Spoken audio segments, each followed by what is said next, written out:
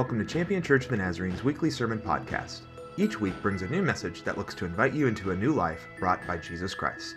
We hope you are inspired and changed by God by the message brought by today's speaker.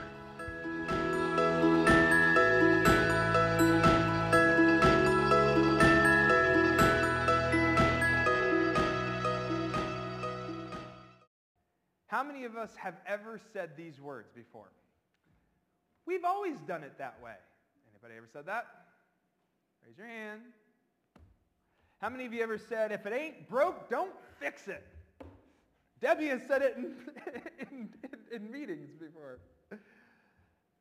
Or if somebody's being a little bit more combative, well, it's the best way. Name a better way. And you're like, I'm sorry I didn't come with a philosophical book to this conversation, right? So these are sentences that we say when we have just accepted the way things are the way things are, right? It can be something very minor. For example, the way that you run your household. The way that you run your household. Well, yeah, you do. Like, I remember whenever we first got married, we started talking about how we were going to do chores, right? We set up a particular way of how we do chores. So I'll give you just full disclosure. If one person cooks, the other person does the dishes, okay? And you stay out of each other's way when you're doing the dishes. Amen. There's a story behind that, never mind. But that's what we set up. And like, if we were to have a conversation, mate, is this really the best thing? It would be we probably would say, it's worked for us this long. Why would we change it, right? So it can be something minor, but it can also be huge. It can be conversations about how we as a church do things, how we do the business of the church, or how we worship together on Sunday mornings. You hear this in conversations about, you've heard this in conversations this past week when terrible things happen. It's always been this way. This is what it is. And I'm not saying that position cannot be good. That position can be very good. But what we notice is that whenever we start to accept it, we still notice that some things aren't perfect. Some things don't go right. Some things are not great. And what we begin to do is we begin to accept the systems that we have been given.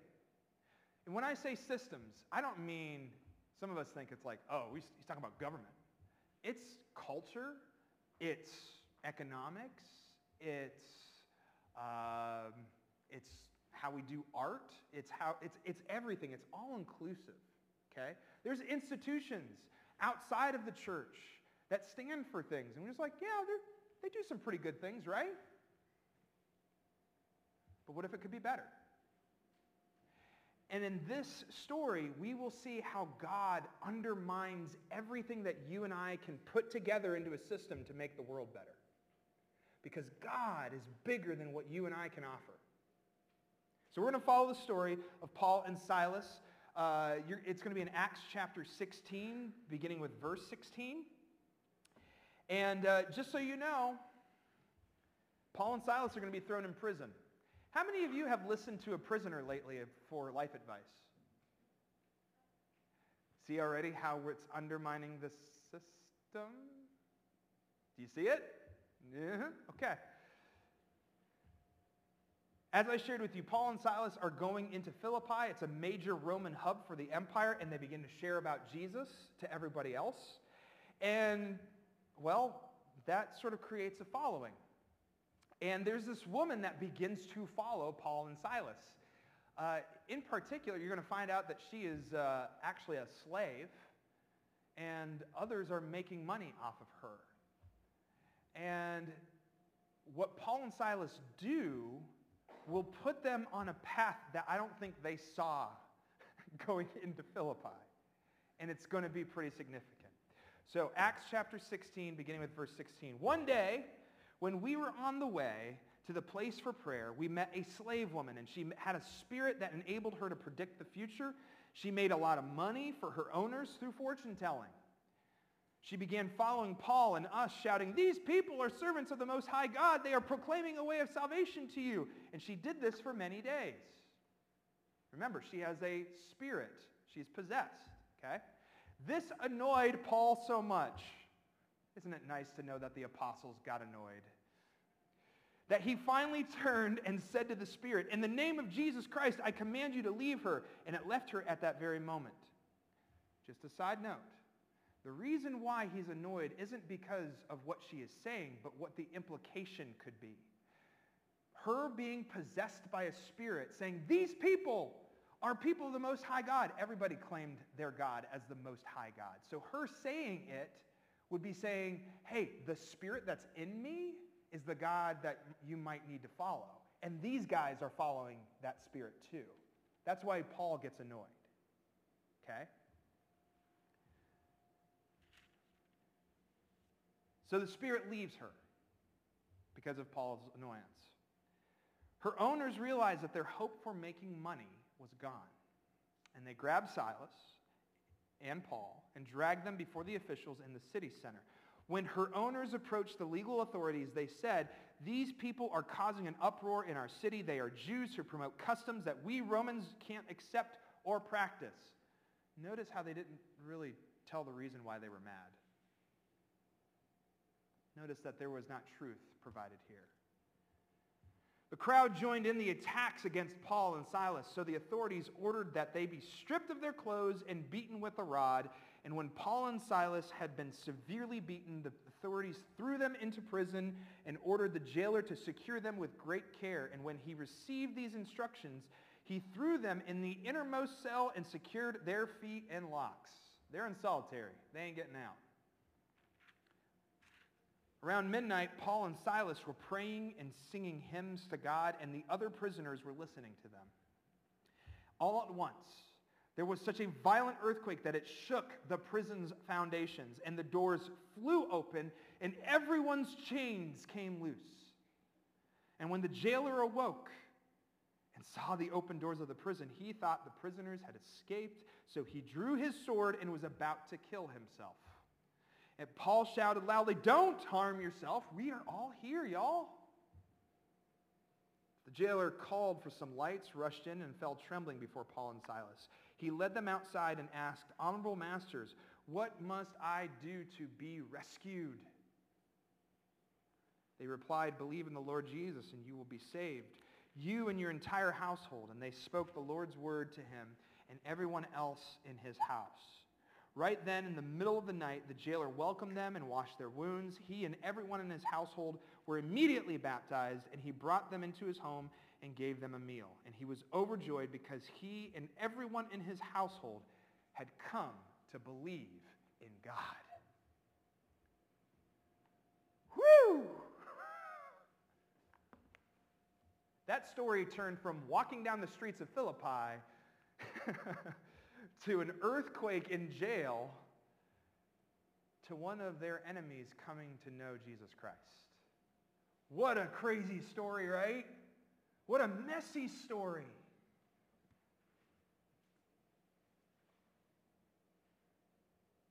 And it all started with the fact that they said to that woman, "Be healed. Come out of this woman."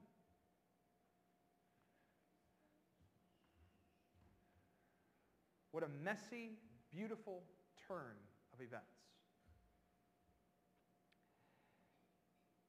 But I think the thing of it is that the right thing that Paul and Silas did by bringing healing to this woman started all these events that begin to shed light on the system around them. For example, you and I know this already, but people should not be exploited for profit by their demons. Right? Like that seems to be a typical moral thing. That doesn't seem to be, but yet the economics of the day saw it as a normal thing. And I wonder if in our economy, people aren't exploited because of their demons. But then, as they take them into the court of law, you think, well, the court of law is going to be able to figure this out. Truth will come out. And guess what? There is no truth provided, and the crowd throws them into jail. And all of a sudden, the system that is supposed to show us truth is not bringing truth at all. And we might think to ourselves, well, that was back then. And yet, how many times have we heard that people have been exonerated from their crimes because our court of law still doesn't get it right?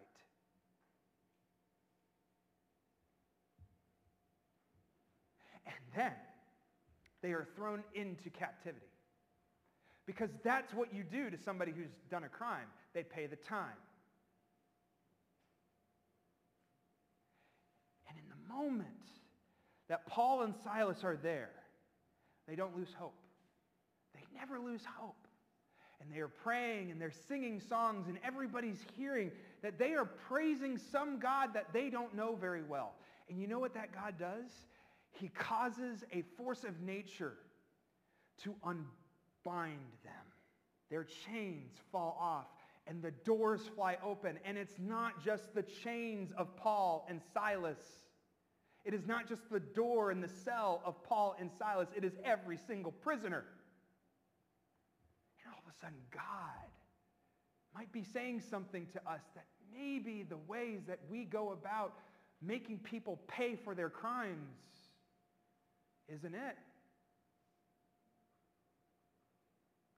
Trust me, I have read this story for years, and only recently has God really popped that out to me. You know that? Because you know what? No, every single prisoner was freed that night. That must mean something, y'all. Because the reality of it is that the economics and the civil authorities and the institutions that we have in our world don't have all the answers. They don't. And Jesus' way starts all of this by Paul and Silas being obedient and then God showing up in mighty ways. Why is Jesus called the light of the world? Because light brings light into darkness and shines upon the darkness for what it really is. Which means that Jesus didn't just come to save you and I from our sins. He came to do something bigger than that. N.T. Wright says it this way: we need saved from the mess of human rebellion, idolatry, and sin, corruption, pollution, exploitation. Salvation includes the reality that Jesus is already reigning and he is the answer to all of these messes.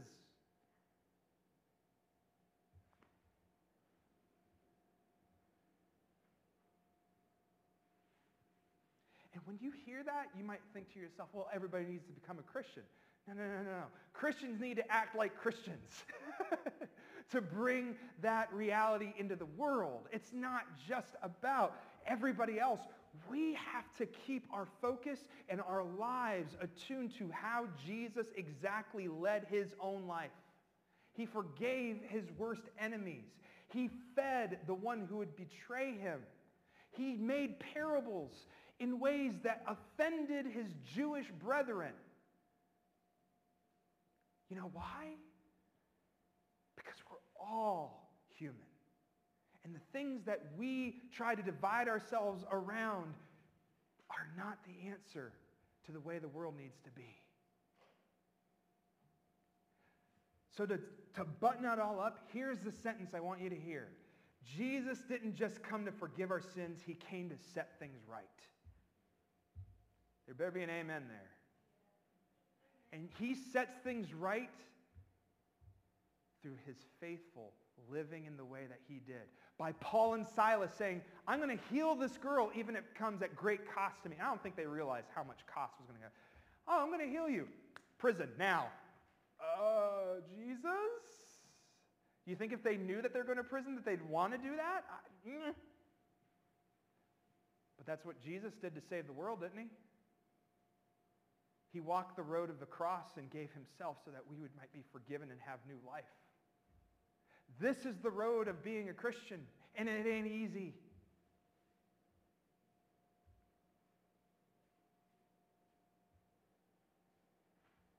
So friends, we are called to good trouble that troubles the systems of our day. And it comes by living like Jesus did. By living like Paul and Silas do. What do Paul and Silas do here? They heal. They do not take up arms whenever they are treated poorly. They stay in the prison after they are freed. That's a big thing. We're going to get to it here in a second. And they stop the person who put them there from the fear that he had, that he thought the best way out was to end things. And they say, stop. Because, friends, the gospel is good news to every person. It's not just to you. It's not just to me. It's not just to a certain people of an ethnocentric kind of disposition. It is not over the classes that we have. It's not bound by national lines. It's not bound by anything. It's good news to everybody. And if it's only good news to Paul and Silas that they are freed, but not good news to the jailer, it's not good news.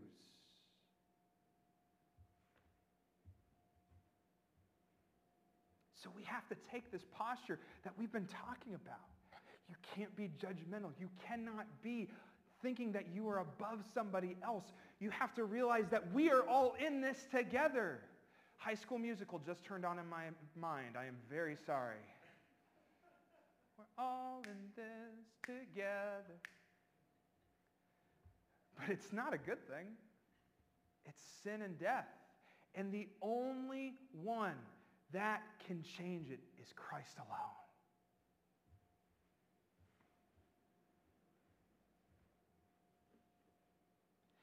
And when you begin to live as Christ has called us to live, guess what happens? People get mad.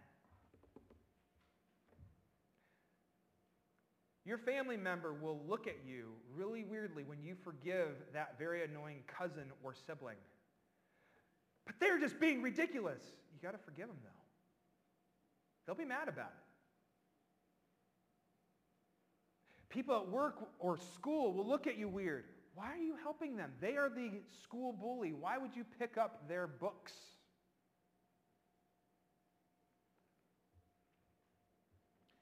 And when voices say that, well, it's the best that things can be and things like that, we stand separate from the rest of the world's systems, bearing witness that Jesus is better than every system we have made as humans.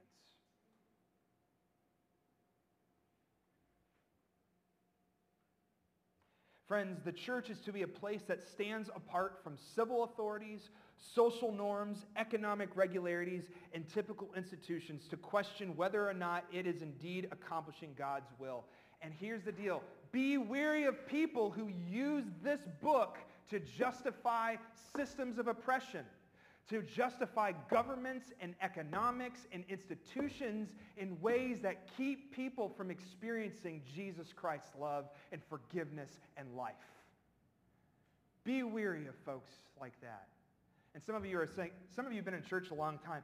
Doesn't Paul say in Romans 13, we need to obey the authorities because God put them there? Is Paul obeying authorities right now by saying, oh yeah, we should keep this very exploitative economic practice in place? No. Paul regularly disobeyed the authorities. The key is that when they come to move against you, you're going to hurt. It's going to be painful.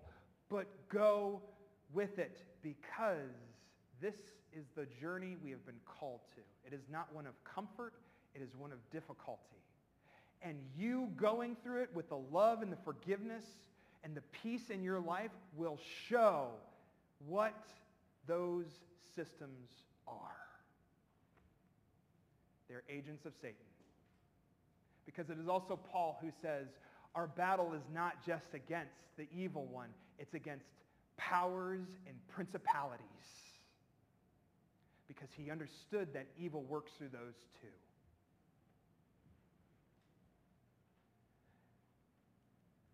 Danny Quanstrom, who I went to seminary with, says this: what might it look like for the church to embrace holy annoyance with these systems of oppression and the way faith has become another excuse for supporting them? And then, in holy annoyance, come out of that system and in so doing, call others to do the same.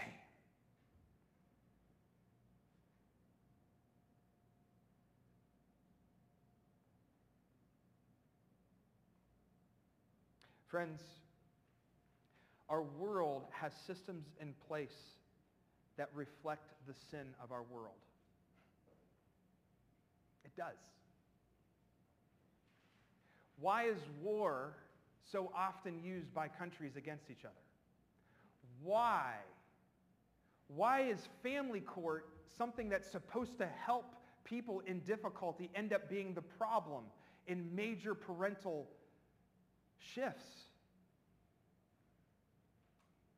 Why do we care more about the Amber Heard Johnny Depp trial than people who are put into prison for the most small offense in the entire world? Do you see it, y'all? It's not one villain, it's how we are. And we have to keep our eyes focused on Christ and live in the way that he has given us to live, to receive his truth and live in it completely. And so, how do you do it? You heal people. You heal people who is somebody else's property. That's what happened here. He didn't ask for permission from those slave owners. You know why? Because it was wrong, what they were doing.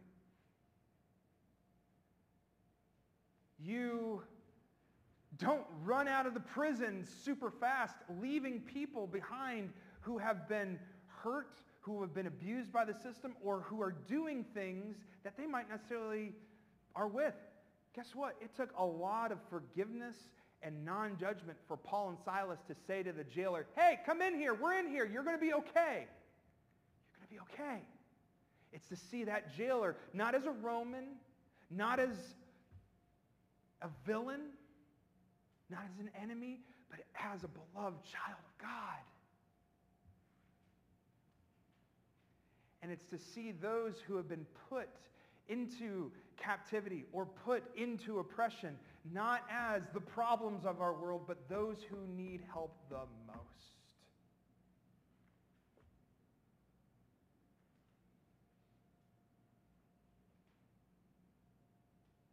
And it's okay, y'all, to question the economy. I'm going to give you a hint. God's economy is way better than what we got. God's economy is saying, hey, what do you need? I'm here for you. Whatever you need, I'm going to give to you. It is hospitality. It is generosity. It is love. It's not, hey, I need to do what I need to do and get all the stuff that I can at the expense of everyone else. It is, you're a human being and I love you. What do you need? That doesn't make you money, y'all.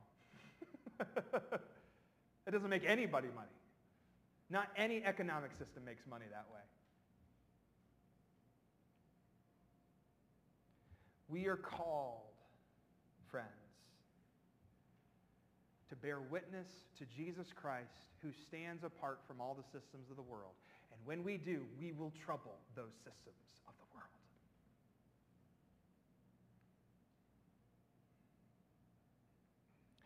I have a story to share with you. It takes place in the state of Tennessee. In 1984, a man sinned, did something egregious, enough that he was put on death row. His name's Don Johnson. And his stepdaughter, for years upon years upon years, said, no, he deserves that. I cannot forgive him for what he has done. I cannot forgive him. But something happened to Don in prison. You see, Don found Christ. Not just found Christ in a way of saying, oh yeah, I believe in Christ. He became an elder in the Seventh-day Adventist church. They worship Jesus too. They just worship on Saturdays. And he'd ministered to other prisoners. And he was sharing the good news of Jesus. And his stepdaughter got to a point in her own Christian faith where she realized that something needed to change. She met with him in 2012. And she told him about the pain that he had caused her, and this is what she says, after I was finished telling him about all the years of pain and agony he had caused, I sat down and heard a voice, and the voice told me, that's it, let it go. And the next thing that came out of my mouth changed my life forever. I looked at him and I told him I couldn't keep hating him because it was doing nothing but killing me instead of him. And then I said, I forgive you. And forgiving him, she said, has freed her from her anger and allowed her to live her life more fully. Letting go of anger has let me love more. And you know what she does? It didn't stop there. She started to petition on his behalf to stop the state of Tennessee from doing what the court said to do, take his life. She's the main victim here, and she's saying, please do not do this. This is what God has called us to do. And even with Don Johnson becoming an elder in a church, showing that there has been new life in his life, and even with his victim, Cynthia, saying, it's time to let it go, I want you to know that Don was killed by the state of Tennessee in 2019. And you thought it was going to be a good ending, didn't you? The love and peace that Christ gives us to offer to one another shines light on the systems around us. And so we have to have our life filled with love and healing and forgiveness and invitation and hospitality, and it must stand apart from the system and trouble it to its core. This is how people come to know Christ, friends, by how we live our lives, refusing to fit into the system and to show that Jesus has a better way for us, for this world, and for every person here. So may we cause good trouble in the world. Trouble that makes authorities upset. That troubles other people's judgments of others. That troubles the status quo, the social norms, and yes, even troubles the systems that rule our world. For when we do, we will see people come to know Christ, and we will be doing His will in everything. Thanks for listening to Champion Church of the Nazarene's weekly sermon podcast. We hope you were inspired by this week's message. We'd love for you to join us on a Sunday morning at 10:30 a.m. We are located at 3924 High Street Northwest in Warren, Ohio. You can also join us on Facebook Live. For more information about our ministries, or if you'd like to contribute to our ministries online, visit us at championnaz.org.